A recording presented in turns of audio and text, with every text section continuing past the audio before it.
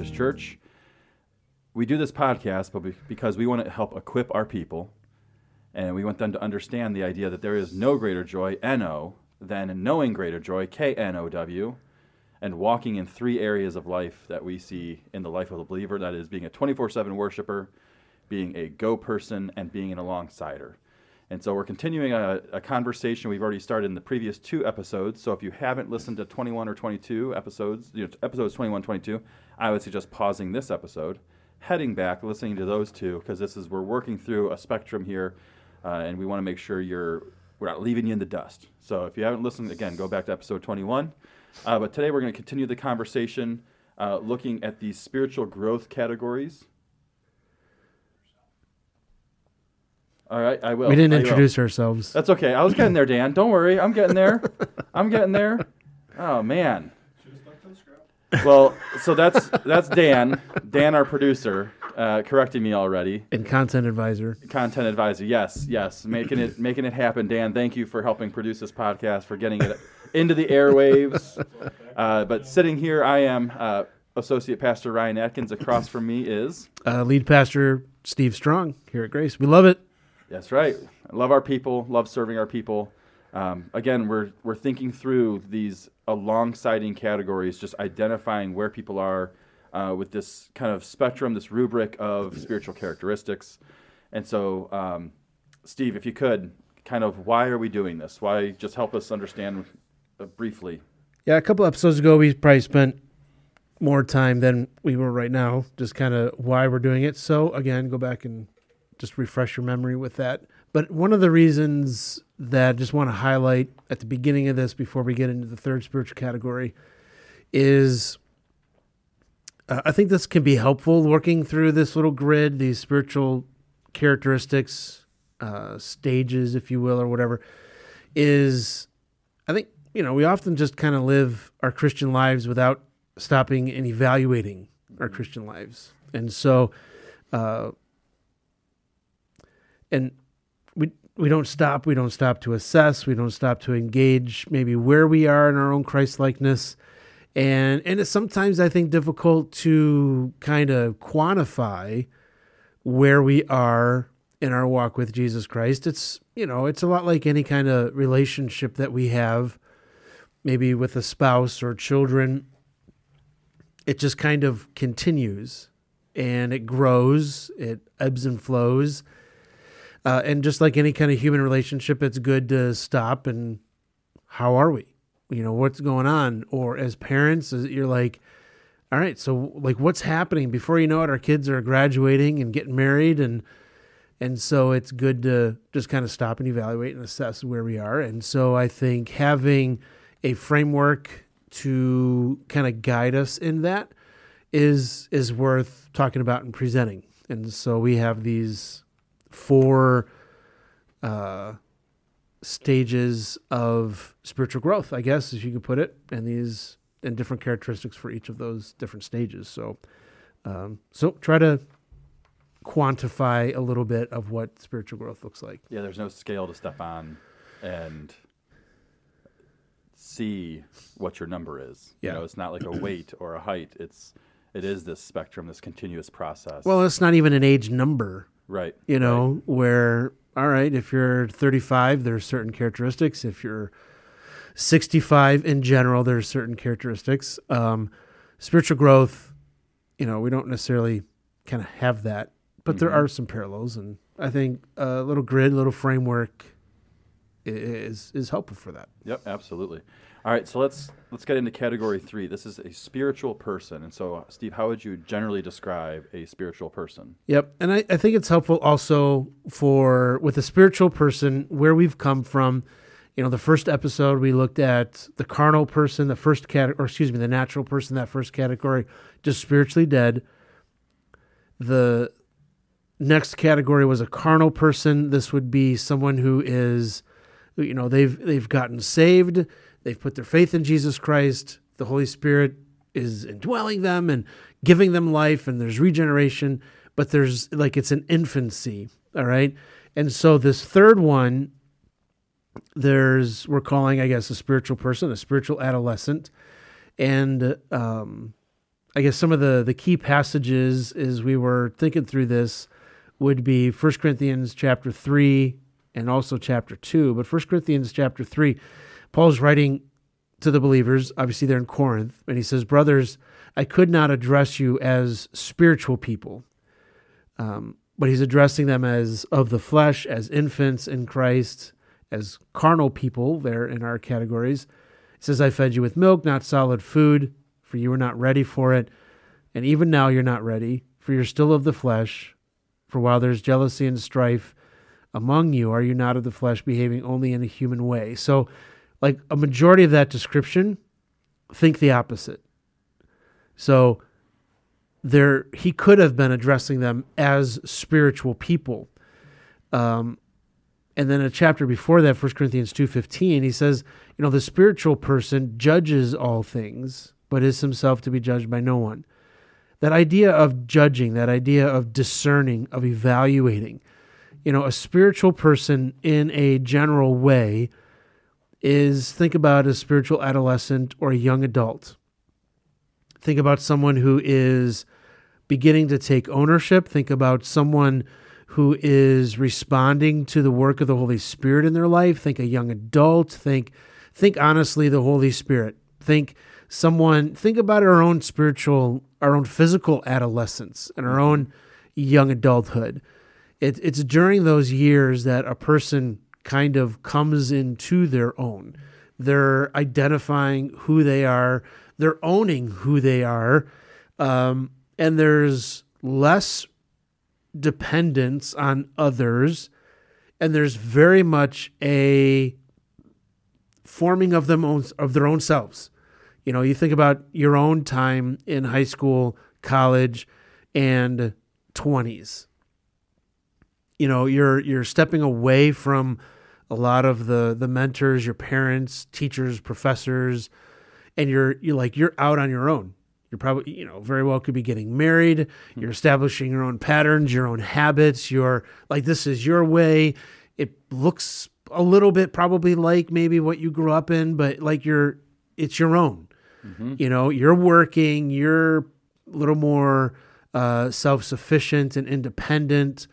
And I think that's a good parallel for what maybe Paul's getting at here with a spiritual person. He's like, I wanted to address you as a spiritual person, one who is not totally dependent on other people. You should be able to teach. You should have been taking ownership, able to discern and to judge and to evaluate. So I think that's a kind of a general description and the idea, I think, what Paul's presenting here. So, mm-hmm. And so if we continue, we've got kind of in this grid, kind of some characteristics and how these individuals respond to certain things. And the first one is like, what are the characteristics of how this person responds to the word, how they respond to Scripture itself? Yeah. So if we remember the spiritually dead person, the natural, which was that first category that we talked about, there's no understanding. There's no light. It's not like they can't read the Bible, see the words, and see what they're saying, but there's not a spiritual discernment, a spiritual understanding. Then when a person comes to Christ, they're this spiritual infant, and there's this, yes, an intellectual consent. Yes, I believe. Yes, this is true. Well, as they grow in their response to the Word of God, here at this spiritual person, this spiritual adolescence, think about, there's a growing, and maybe think about a bent. So there's a bent toward the Word of God. There's a draw to the Word of God. What Paul wrote, that verse that we read earlier, the spiritual person judges all things. They're looking to understand and apply. So like a physical adolescent, young adult, they've learned the content, but now they're learning to, and there's this desire to now do it. I want to do this and put it to work. All right. And so it's the same sense spiritually. There's a real sense of, wow, I have to be doing this. But then there's also Psalm 1, delighting in the Word of God, So there is a sense of, all right, I need to be doing this myself. I have to be doing this myself. There's a sense of responsibility. There's a sense of ownership. But then also with the spiritual adolescent there's joy. There's desire in this. I delight in the Word of God. And then rather than needing teachers for the Word of God, there's a growing sense of studying and teaching myself with the Word of God. You know, I think we see it in our children. They go from needing teachers to tell me, and even as you're working with students, starting to lead them, all right, this is how you start to study for yourself and you get to college. And, you know, and then as they're getting out of college, these young adults, there's a sense of, all right, I can sit down and I can learn the material. I'm going to teach myself. All right. So there's this ear, there's this bent toward the Word of God. There's a draw to it, a delight in it. And I'm going to learn. I'm going to teach myself. So, yeah, I think thinking back to previous episodes when we were talking about infants, you like as an adult, you have to feed the infant. yes. Here, they're now feeding themselves. Like they're spending time in the Word. They're just applying and understanding and interpreting and starting to get into that rhythm of actually feeding themselves. And I think that's just a cool visual between the two. So how about characteristics of the spiritual individual, how their relationship to God? Yeah, so same thing. You start to see this progression, and I like the word bent or disposition. You know, you have as a spiritually dead person, as the natural person, there's really no evidence. They're people pleasers. They're not God pleasers. And when it comes to the spiritual infant, the carnal person who is still kind of the flesh, there is still very much a me-centered bent in their relationship with God. This is who God is for me and what he can do for me. Well, as this person is growing, becomes more of a heart for God.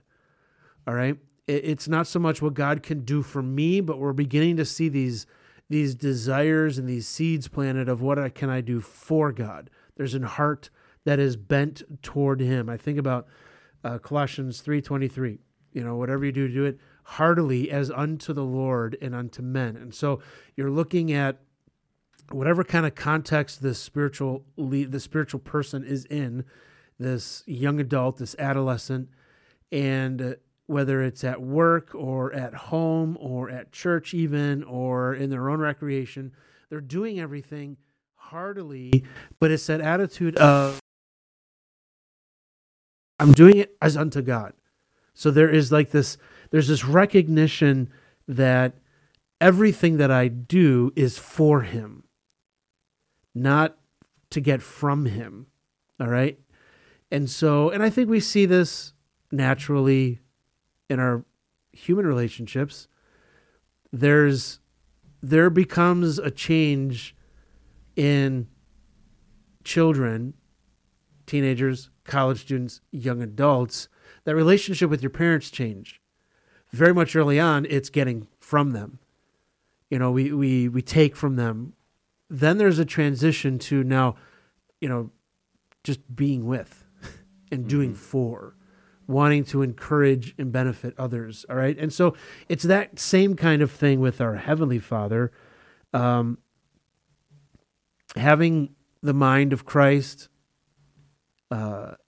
there's a real sense. And when we were studying through the book of 1 Samuel, you know, the lessons that David was learning, this sense of there's this desire and a passion for God's will, God's way, and God's when. You know, so there's a real change in how the spiritual person is seeing their circumstances. And there's a real commitment and desire to honor God, his will. We're going to do things his way. I'm going to rest in his when. And it's really sensing God's agenda, God's hand, his sovereignty.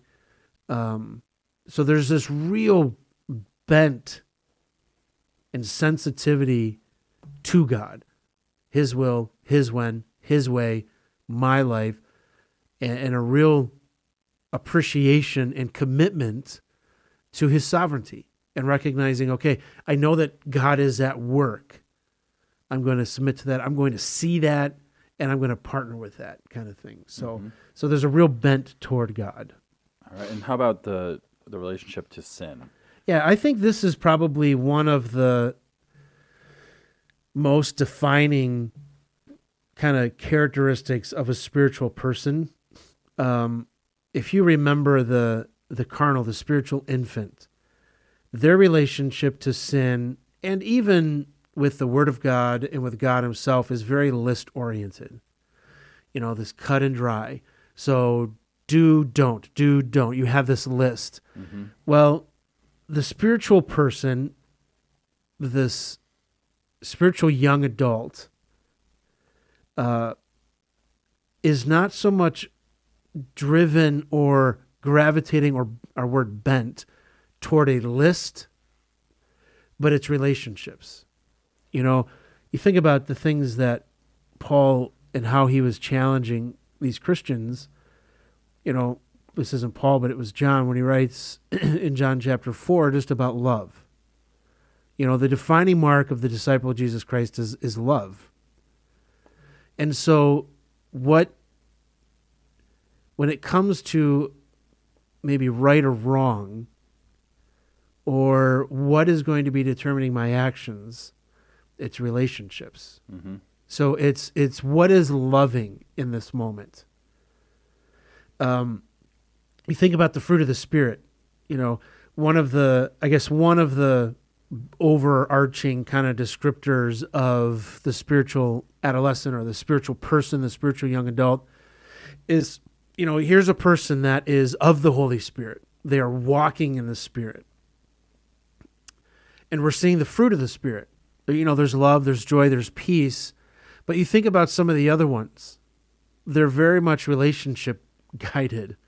Yeah, absolutely. You know, there's patience, there's long suffering, there's gentleness, there's a sense of goodness. And to me, the context is the other person. I'm focused on the other person. And the spiritual adolescent, the spiritual young person, when it comes to their relationship with sin, it's not like, well, because of the other person, all of a sudden it's okay to lie. No, it's never okay to lie. We always are going to tell the truth. But there's a greater sensitivity now for the others. All right? And so we're not driven by these lists. We're now driven and motivated by these relationships with other people. And I guess when it comes to the actual, you know, the sins that are listed in Scripture, whether it's anger or lust or other things, our own pride and our selfishness, I think Paul gives us in Philippians chapter 3 kind of a great example of gaining victory over sin, is that there is a greater treasure. You know, for the surpassing worth of knowing Jesus Christ, he considered everything loss. And so when it comes to our relationship with sin, you know, the spiritual infant, the carnal person, driven by these lists, the spiritual adolescent and the spiritual young adult is not so much driven by a list of right and wrong, but a love for others, and foremost, a treasuring of Jesus. You know, and so it really becomes this mindset of, how could I do this against Jesus Christ? Like, this is so, you know, this moment of lust, this moment of deceit, this moment of anger, this moment of being hard and rude, like that, Jesus means the world to me, so I'm not going to do that to him. Mm-hmm.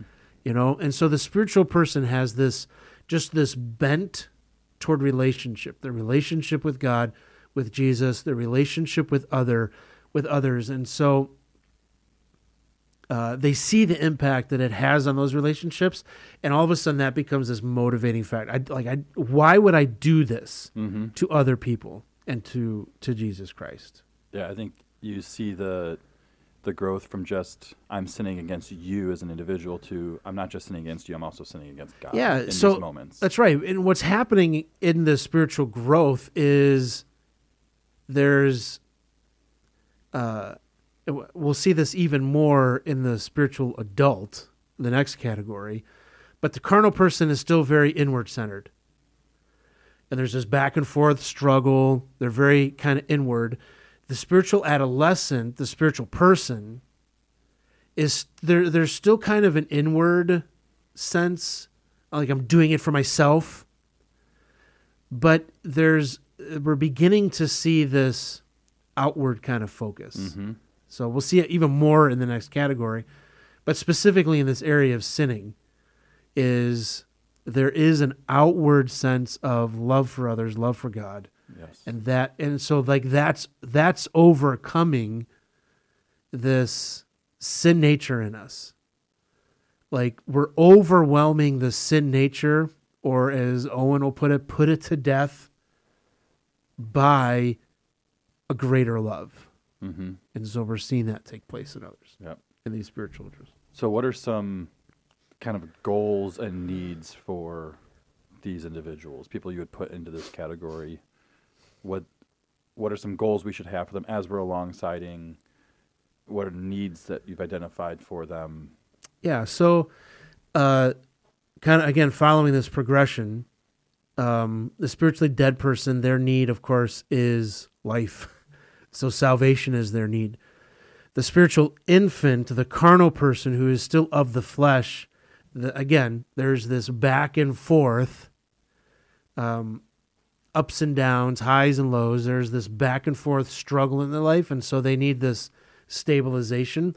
But for this category, the spiritual adolescent, in this course of spiritual growth, the need, and I guess if you just think about it with any other, or as it comes to just our own physical growth and maturation, is maturity. Mm-hmm. There just needs to be, because, and I guess apologies to all of our 20-somethings out there, but there is a sense of maturity. There's still those seeds of juvenile behavior that are there. Absolutely. Even though here I am, I'm 46, and my wife is saying, hey, you need to acting like a teenager still, you need to knock it off. There's always that in us, but there needs to become, just maturity. I think those are the greatest. That is, in a nutshell, the need. We're looking for the stabilization of maturity, that solidifying. And so some of the goals, what that looks like is, all right, we know that you're beginning to become independent, and you're feeding yourself, you're discerning, you're making judgments, you're making assessments and evaluations, and you're doing this for yourself. You have a bent in your relationships toward God, toward His Word, toward others. And so I think this maturity comes into play when it's, all right, what the need is really in the next step is you need to begin to look beyond yourself. All right? Where this maturity, yes, you continue to evaluate yourself. What are the blind spots? What are the weak areas? You're developing ministry skills. You're gaining respect from others. The next step really is, all right, you need to mature and then begin to look beyond yourself. Mm-hmm. All right. And I think the way that happens is, and we talk about alongsiding, is this idea of come alongside me. I'm going to involve. So the person who's in this category, who needs to continue to solidify their own spirituality, their own walk with the Lord, and to begin to look outside themselves, well, then I'm going to help them look outside themselves by inviting them with me in others. So you're going to minister with me, you're going to serve with me. So it's, what? Hey, the things that I'm normally doing, I'm going to involve them in, specifically in those areas of service and ministering to other people. So, yeah, I'm coming alongside Mr. Joe over here, and I have a spiritual adolescent with me. I say, hey, come with me while I minister to Joe, and I just want you to watch and be there. Mm-hmm. You know, so you're inviting them into looking beyond themselves. So, Mm-hmm. Any other thoughts, things that have popped up into your mind that don't necessarily fit into any of these specific buckets that just no, come to mind? I think, I guess the only thing is the spiritual carnal, the infant, back and forth, the spiritual adolescent, the young adult spiritually, not age-wise, but young adult, there is a general forward movement toward Jesus Christ. Mm-hmm. So you've broken free of the back and forth struggle, and there is a general forward Mm-hmm. direction. And to be honest with you, probably a majority of those in our lives are in one of these two categories. Either the carnal Either or the the spiritual. carnal or the spiritual, yeah. Gotcha. Okay. So, All right. Well, I think that about finishes up this conversation then. So thanks for tuning in, and look forward to getting with you on the next one. And we'll be looking at the last category, the spiritual leader or adult. So thanks again for listening from the pastors here at Grace. God bless. Thanks again to Dan. yeah, that's right. Have a great day. Have a good one.